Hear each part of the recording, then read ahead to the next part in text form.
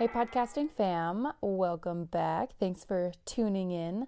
So, today I have some really great news, and then some bad news, and then some really great news. So, I'm going to do kind of a sandwich because that's probably going to make it a little bit easier to take.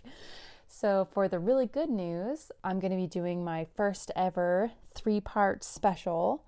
And we're featuring the Calvert Marine Museum, and I'm really excited. What happened was I contacted the museum and I asked them if they wanted to be a part of it, and they had so many of their curators that did want to be a part of it that I was able to do a 3-part episode, and I'm really excited to do that for you guys. I think it's going to be really good. But for some of the bad news, I was recording all of the interviews that I did for the Calvert Marine Museum on my equipment, and when I re-listened to the audio, I was just like devastated because the audio is really abysmal. I think it was something to do with the connection between my microphone and the inverter, but it's got a horrible ticking sound, and sometimes the inflections are really, really strange. You can just hear that the audio got a little warped. We were in a room with a little bit of background noise, but it should not have affected it the way that it did. So it almost kind of sounds like a bad phone interview, actually. So I have been editing the audio like crazy, and it is not the best. And it was very disappointing because I'm trying really hard to produce really good content for you guys and to do these museums justice with, trying to promote their museum and get their word out there. So I would like to sincerely apologize for the sound quality of these recordings. Here comes the good news, more great news. I just got my new microphone set, and that's actually what you're listening to me on right now, just to give you a teaser of what things will sound like. It's going to be a lot better quality, and I'm really excited because this is actually like a fancy microphone set that journalists use out in the field for like news companies. So I'm super official now, and I shouldn't have any more problems with the recording sounding such poor quality. It's literally killing me. But if you can hold through it and stick it through, this episode does have some really good information, and it was so much fun to record, but I hope that you can still get some enjoyment out of it and still try to give it a listen because it was a lot of fun. And like I said, there's some really great stuff in it. So bear with me.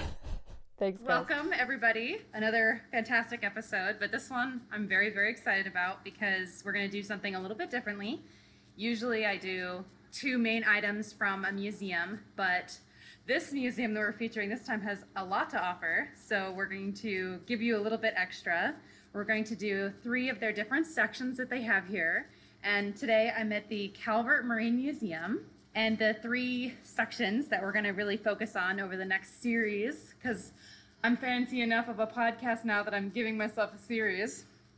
We're going to talk about paleontology, maritime history, and estuarian biology. And today we have Perry Hampton, who is the curator of estuarian biology, the biology section here. Did I say that right? Estuarian? Estuarine. It's a tough word to get your lips around, yeah. Exactly. So thank you for giving me that. So why don't you go ahead and just talk a little bit about what you do here? So, start off, the Calvert Marine Museum is probably a little bit unique in terms of museums in that we have a living component to our collection here. And with that go a lot of special considerations.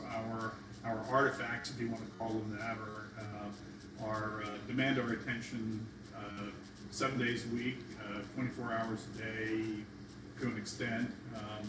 It doesn't matter that it's a holiday or a snow day or something. We still have to come in to take care of our animals, and something we really enjoy doing.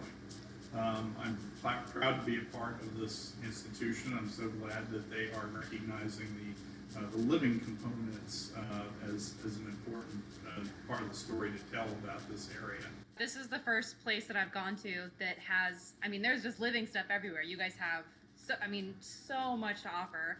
Anybody who's listening, definitely come to this museum if you are around here because it's awesome, but you actually get to see the live living history, as it were.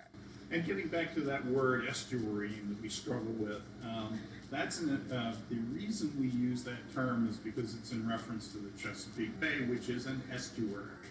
And an estuary is a body of water where fresh and salt water mix. In the case of the Chesapeake Bay, which is one of the largest estuaries in the world, I'm not sure if it's the largest, but it's certainly right up there. It's fed with fresh water from a variety of, I think there's something like 5 major rivers that feed into it, provide fresh water from all around states like Pennsylvania, up into, believe it or not, almost to the Canadian border in New York, out west into West Virginia, and places like that, that feed fresh water from all of these rivers and streams into the Chesapeake Bay. At the same time, down at the mouth of the bay, between the Virginia Capes, Cape Charles and Cape Henry, down near Norfolk, you have seawater, ocean water from the Atlantic Ocean, which flows in twice a day on the high tide. The salt water flows into the Chesapeake Bay. So you get a mixing of fresh and salt water, and that's what the definition of what an estuary is. It's an enormously important body of water in so many respects, from commercially. A lot of our seafood is harvested from the Chesapeake Bay. Things like oysters and crabs and finfish. Your blue crab is really important here. And if you haven't tried blue crab, it's a Maryland staple, and it's just spectacular. One of my favorite seafood items. The bay is important from obviously from a biological perspective as well. You wouldn't have the commerce if you didn't have the biology. That's an important building block, basically, and we depend on it so much. There are many different habitats in the bay that provide homes for all of these different types of fishes and invertebrates and birds and so forth that we cherish for so many reasons. Well, it sounds like, so the estuaries are a peak of biodiversity, really. Exactly. So, and it's brackish water? Brackish meaning the salt content is not as strong as it is out in the ocean, but more so than you would find in a river. So when you're walking through these exhibits, kind of take us through some of the living things that you're going to see in the exhibits. So we have a variety of habitats that we want people to become familiar with. We start offshore in deeper water that you might be out in the Atlantic Ocean. We call it, in fact, the exhibit is called Just Offshore. And this depicts a habitat on the bottom in deep water, maybe 600 or 700 feet deep, where there's very little light penetration, and we have some eels that you might be likely to find if you could somehow dive to that depth, which nobody does. But the inhabitants of the deeper water, they're just offshore. We have another display that depicts some of the fish that would be very familiar to a lot of anglers that would be found in and around artificial reef structures like bridge piling supports. A lot of people don't really think about it, but we have a lot of bridges around the bay, and the supports that hold these things up provide habitat. They're artificial reef structures, provide habitat for lots of different fishes, many of them that are popular game fishes in the state. We have a display on seagrass beds, which are enormously important habitat for a whole variety of the bay's inhabitants, but one in particular that just captures people's imagination are seahorses. A lot of people don't realize we have seahorses in the bay. There aren't a lot of them, but we do have some. And that's why the seagrass is so important, but it's really struggling through a lot of environmental factors. That's right. Seagrass beds have been decimated over the last 100 years or so because of dredging for things like oysters, for example. Dragging these big heavy nets through the water to scrape oysters also does tremendous damage to seagrass beds. They basically just wrecks them out completely. I'm curious, is it kind of like topsoil? Because I know that if you take the topsoil off on land, the top few inches of dirt is kind of the most nutrient dense and most important, and it takes a really long time for that area to kind of rehabilitate. Is it the same underwater? I'm not sure that that's a sort of a one-for-one analogy, but in places where a lot of dredging has taken place, A lot of damage is done to the bottom sediments. There's a lot of things that live there in those areas, and I suppose we could probably make the connection. But it takes a while for it to kind of recover. Yeah, absolutely. Seagrass beds have also been harmed quite a bit by nutrients. Those are pollutants. When we say nutrients from the scientific perspective, a lot of people, with layperson hears the word nutrient, and oh, that's a good thing, isn't it? Well, not really when you're talking about it from scientific and marine biology perspective, because nutrients refer to things like phosphates and nitrates, which are the primary constituents of fertilizer. People fertilize fields for crops and to make their lawns look nice, and for all the best intentions. A lot of these chemicals get into the ocean or into the bay, and they promote algal growth.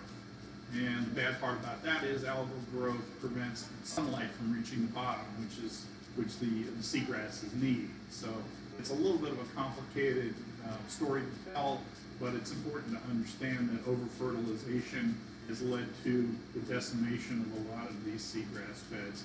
And a lot of animals depend on those, particularly when they're in their, maybe their larval or their juvenile state. They seek refuge from predators there. A lot of smaller animals, like the seahorses, for example, make those their homes. So without that, without the seagrass beds, you don't have a lot of this biological diversity that's just so important. Do you have any advice for someone who's maybe listening to this and wants to be a little bit more conscious with their fertilization use? I guess the main thing is just be careful with it. Try not to over-fertilize. Maybe look for alternative methods. Not that I'm a seahorse lover or anything, but going back to these amazing seahorses, I know there's some really fun stuff about seahorses. So can you tell us some fun facts? Oh yeah, they're a really unique fish, and yes, indeed, they are fish. They may not look like, when you conjure up the image of a fish in your mind, they're not the first thing that pops into your head. They have a very unique and distinctive appearance. Part of that is they're called seahorses because their head looks very much like a horse's head. They have a long tubular snout, and we think of them in our profession as what's known as ambush predators. And that sounds like when you think ambush predators, most people think of a lion, yeah, a gazelle, and something really fierce. And geez, how do you apply that to a seahorse? But if you're plankton, you have a lot to fear. They eat almost constantly, and they have a very simple digestive system. It's almost a straight tube. It's not a long, convoluted digestive system like we have that allows the body to retain nutrients. The food basically goes in one end and comes out the other very quickly. So for that reason, they have to eat a lot all the time, and their primary food source is small shrimp, like creatures and worms and things like that, tiny little things that are essentially plankton. So that's their primary food source. So also what I'm hearing is that more schools should have the seahorse as their mascot because they're killers. Well, I mean, depending upon your perspective, they can be pretty fierce predators. The other really unique thing about seahorses, and I think this is probably what you were alluding to, is their reproductive system. Unlike most other animals, or I guess nearly all other animals, it's, believe it or not, actually the male that gets pregnant. I know that's a lot of women are like, yes. What happens is the female still produces the eggs, just like with every other animal, but she passes them to the male, and he puts them in this little pouch he has on abdomen. It's not on its abdomen. It's not all that different looking than the kind of pouch that you might think of with a kangaroo. And then he fertilizes those eggs, and they grow and develop inside this abdominal pouch that he has, or it's called a brood pouch. And he carries them to term. So for all intents and purposes, he is effectively pregnant. And when the time comes, he gives birth. Now, with a lot of fishes, they have, there's a whole variety of different ways that they produce their young, very often with eggs, which they may cast off into the water, or they may build a nest and protect them. The variety runs the gamut. But with seahorses, they give birth to live miniature replicas of themselves. The baby seahorse looks exactly like an adult. just on a very, very tiny scale. They may be as small as a 1/16 of an inch long when they first come out. Lots of an adult male seahorse might give birth to anywhere between 50 and maybe 300 babies at one time. So when these baby seahorses are basically born, then they're off on their own, right? Is there any parental care? There's no parental care whatsoever. You're on your own, have fun, good luck. Probably why they're miniatures of the adults. Yeah. That makes sense. And the thing is, when an animal produces a lot of young like this, that means that their primary function is to be lunch for somebody else. So there's a very low survival rate, even though hundreds of babies may be produced on a regular basis. Very few of those will survive to adulthood. Maybe none of them. But in nature, if an animal reproduces itself once over the course of its life, that's really all that's expected of it, or has been in the past. Usually in the past, until people came along and began to over-harvest things and have such a detrimental impact on so many species, if an animal reproduced itself once, or well, maybe twice, because you have to account for the male as well, that was it. That was a success. But things are a little bit different now today, so it's a little more pressures. That a little bit more of these juveniles survive. So you have that great exhibit, and then you keep walking through, and I'm really excited to talk about your invasive species section. Yeah, as I said, most of our displays depict habitats in and around the Chesapeake Bay. We do have a separate section where we like to talk, it's sort of a special exhibit. We want to talk about the dangers of invasive species. An invasive species is an animal or a plant that has been introduced into a habitat to which it does not belong. It didn't evolve there. It was introduced either intentionally or accidentally. In some cases, we have intentionally introduced species into a new area with the best intentions, maybe to control something else, or in the case of a lot of plants, they've been brought in because they're attractive to look at, what have you. In some other cases, however, species have been introduced accidentally. And the problem is, in most cases, the results can be detrimental to the native species that were there in the first place.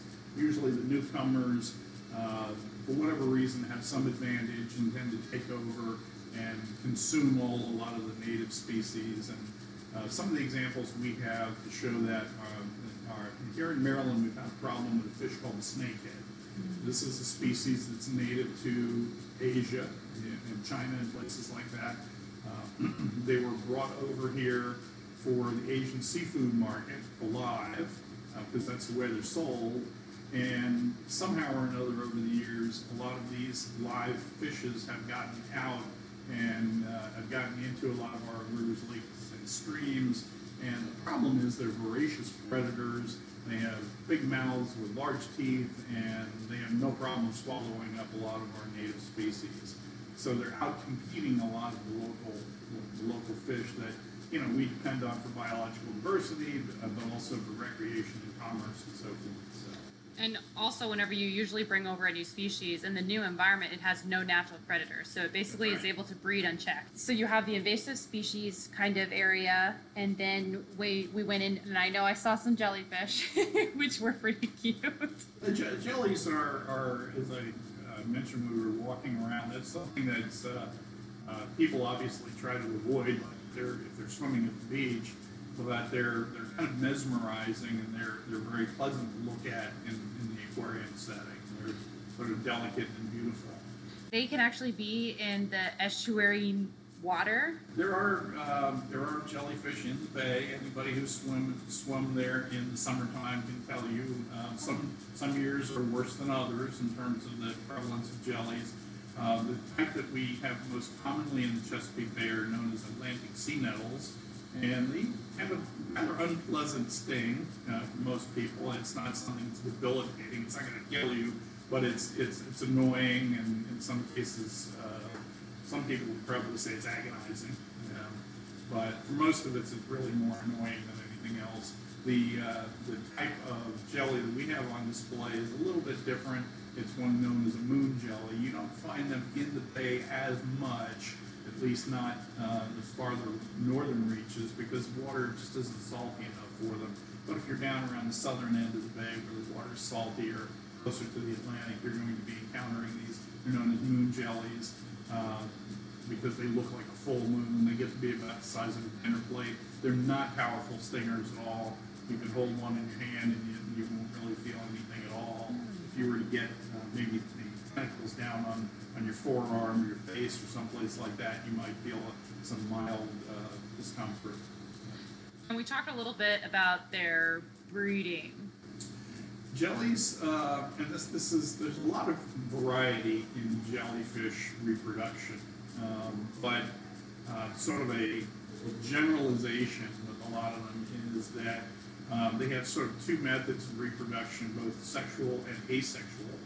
In terms of sexual reproduction, you'll have a male jelly that produces sperm and a female jelly that produces eggs, and they will release those into the water, and they'll mix and produce viable young, little microscopic multicellular organisms that eventually grow and turn into the larger, more recognizable jellies.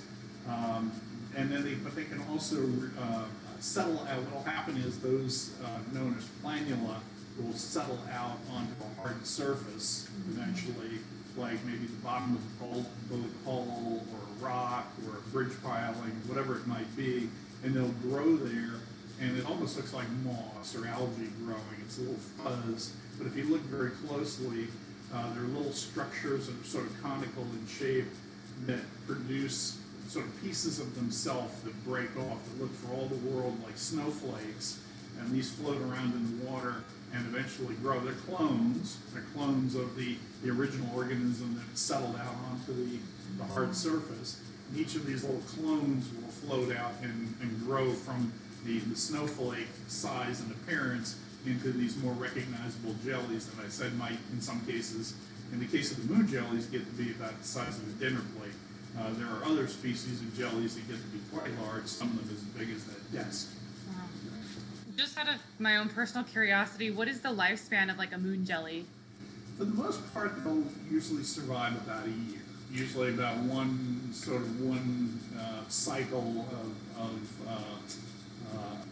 weather patterns, so for summer, winter, and so forth. We and many other aquariums have kept jellies in a protected environment, however, for many years in some cases, so they can live longer.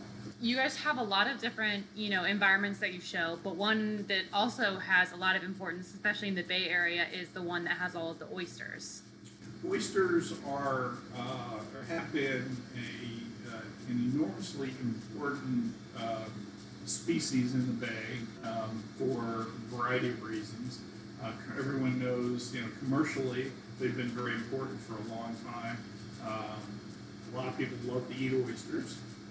They've been harvested, they've been over-harvested, to be quite frank, over the decades, to the point we have photographs next to the display showing piles of oyster shells that are, larger than a barn. It's just like those iconic pictures of the bison. I mean, it's crazy. It looks just like that. It's a huge mountain. So one problem is we've taken too many of them out of the environment.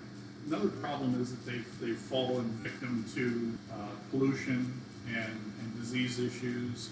So it's kind of a 1-2 punch that's decimated the oyster population. So they're important for commerce. A lot of, there are people whose livelihood depends upon them, harvesting them. The whole fact that they're sold in restaurants, there's a whole sort of trickle-down economy that's associated with the oysters. But beyond that, they're also important as habitat in the bay. There are a lot of other organisms, just like we were talking about earlier with the seagrasses. other organisms that live in and around the oysters and seek shelter there. So they're habitat for other species, many of whom themselves are important commercially and biologically. And they also help filter the water. They remove a lot of pollutants and so forth from the water itself. We talked earlier about one of the problems with seagrass beds is the water's murky because of the prevalence of algae. Oysters have an ability to filter out a lot of that algae from the water. So, kind of continuing through the exhibit, I'm thinking back at, when we were walking through, and of course, one of the huge things that stands out, and I'm sure it's the same with everyone, but you guys have some otters. We have 3 North American river otters, and they are kind of the stars of the show here. They're just understandably inherently cute. Everything they do is reacted to by screams of awe. I did contain my scream of awe almost when we were walking through. They came scampering up right up to the glass and said hello, and I kept my professional face on, I'm sure. No, that's okay. They're even to us who work with them, they're very, very endearing creatures. We have them because we want people to learn about not just because they're attractive animals, but we want people to understand their importance and their role in the environment. They are predators. They prey. They eat. They're omnivores. They'll eat almost everything. They'll eat bird eggs. They'll eat turtles, snakes, crabs, fish, dead things. You name it. They'll eat almost anything. In the past, there was probably a pretty healthy population of otters around the bay.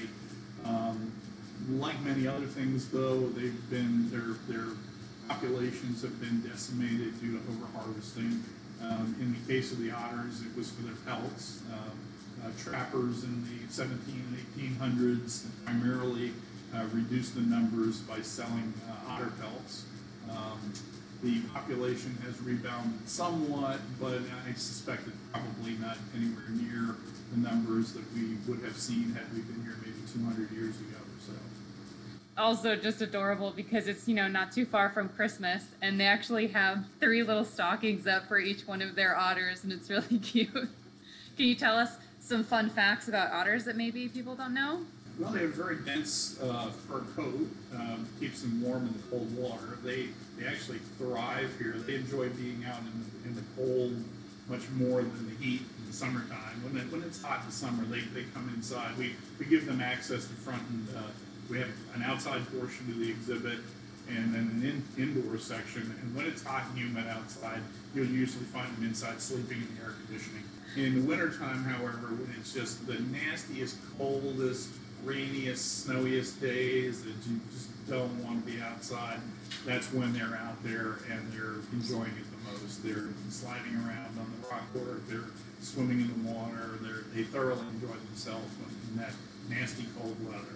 And a lot of this is because of that nice thick fur coat that they've got that helps insulate them against the cold. But they also have very fast metabolism too. They eat a lot of high-calorie food on a regular basis. They're sort of like they have little internal nuclear reactors from all of this high-calorie food that they're eating and metabolizing that keeps them warm as well. What's the favorite food of the otters that you have here? We feed them primarily fish. They get smelt and capelin.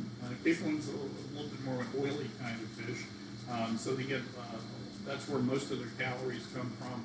And we try to vary their diet. They get all kinds of things like dried fruit, and they get hard-boiled eggs. They get different types of fruits, other types of vegetables. We'll give them... Sounds a little like they're some spoiled happy otters. Absolutely, yeah. And I don't mean to brag here or anything, but I did get to go behind the scenes, and it's incredible the amount of work that you don't see in the front of the exhibit because, you kind of see the smaller area of the tanks that's just visible, and you see, the individuals that you have in those tanks, but in the back, it's a whole massive operation all in itself. And that's our goal, actually. We want you to walk through, and we want you to sort of suspend disbelief temporarily. When you look in an exhibit, you should, if we're doing our jobs properly, you should think that you're looking out into this little slice of the bay, little section. In order to do that, unlike the real bay, um, it takes a lot of work to keep it that way. You have to control unwanted algal growth on the windows and some of the artificial surfaces and things like that. And you have to clean up uneaten food and waste products from the animals and that kind of thing. We have pumps and filters that keep the water nice and clear. If you were to swim in the bay, you wouldn't be able to see more than a foot or two, away from your eyes. But in the exhibits, we kind of want you to be able to see the animals, so we try to keep the water clean. And it's also better for their health and well-being too, to keep it cleaned up. So there are pumps and different types of filters, and there are lights, and all of these kind of things that do require our attention and maintenance and upkeep. We have to spend a lot of time preparing diets and foods for the animals and feeding them. And some of the foods are live foods that require culture. We have to grow different types of plankton and things like algae and so forth that some of the animals prefer as part of their diet. It's like you guys have a little science experiment going back there with all the glass vials and bubbles and stuff. Right. Looks a little suspicious. No, it's a 7-day-a-week job. The animals don't care that it might be Christmas Day or Thanksgiving, or the fact that we have a foot of snow outside and everybody else is staying home. We still have to be here to take care of them. And you have something like how many animals? It's a rolling basis, obviously. I try to do a thorough census at least once a year, and I think the last time we did it, it was somewhere in the neighborhood of about 700 living specimens in the collection of probably, I'm trying to remember how many individual species that was, but I think it was probably around 60 or 70 species. Wow. And one thing, whenever you're going back in the back, you guys have some sharks back there that only get a once-a-year debut. Yeah, we have an event here each summer known as Shark Fest. We didn't have it this year because of the COVID outbreak, but it's one of our most popular events here at the museum, and I would highly encourage you to, if you find yourself in Southern Maryland, second week in July, I think it's always the second Saturday in July, Shark Fest, and we put on all kinds of special programs related to sort of the celebration of sharks. And we have a couple of sharks that we keep. We have 4 of them, 2 species that we keep just for that purpose, and we bring them out and we put them in a special tank outside, and people can come along and see them up close and personal. They can actually touch them. We actually allow you to carefully touch the sharks. It's not going to hurt you. These aren't something that's going to take your hand off, but we wouldn't let it happen. But we supervise it because we're concerned about the health and well-being of sharks primarily. And we get upwards of 3,000 people who will come because they like to participate in this event when it occurs. And so the living sharks are just part of it. But the ones you're referring to in particular are known as horn sharks and swell sharks, and they're actually not from our area. They're one of the few species that we have here that are actually from outside the Chesapeake Bay region. In fact, these come from California. And we got them specially because they're very well adapted to sort of this lifestyle where they live in a tank in the back most of the year, and then they're just brought out this one day for their big event. They're very well adapted to that. Local sharks, things that we could get from the bay of the Atlantic Ocean, would not be well suited to that because they're just not comfortable being kept in that kind of an environment for a long time, or they're just simply too big. Something I really appreciate about places like this is your number one concern is the health and safety of the animals in the exhibit, and not for displaying them so people can come. And I really appreciate that. Well, if you're going to keep living animals, they're sort of ambassadors of their species. You have a moral obligation to provide the best possible care that you can for them, and we try to do that every day. Well, is there anything else that you want to kind of talk about, or do we cover most of the good stuff? Well, I would just say that the Calvert Marine Museum is a real gem in Southern Maryland. It's one of the area's few very important, significant cultural resources. And I would encourage you, people come to the Baltimore, Washington area, and they go to the Naval Academy, or they go to all the Smithsonian museums, or all the other attractions the area has to offer, and they sometimes tend to overlook Southern Maryland. And it's a real special place, and it's something I would encourage people, if you're traveling to this area, maybe spend a day or two down in Southern Maryland, because in addition to Calvert Marine Museum, there's lots of other cool things to see around there too. But the museum itself is a real gem, and there's a lot to learn here. There's a lot of things to enjoy, and I guarantee you'll have a great experience if you come. Yeah, please do come, because I'm already in love with your museum. So I really appreciate you guys having me and showing me everything that you have here and being willing to do 3 episodes, which is awesome. So thank you so much for doing this interview with me. I appreciate it. My pleasure. It was wonderful. Thank you.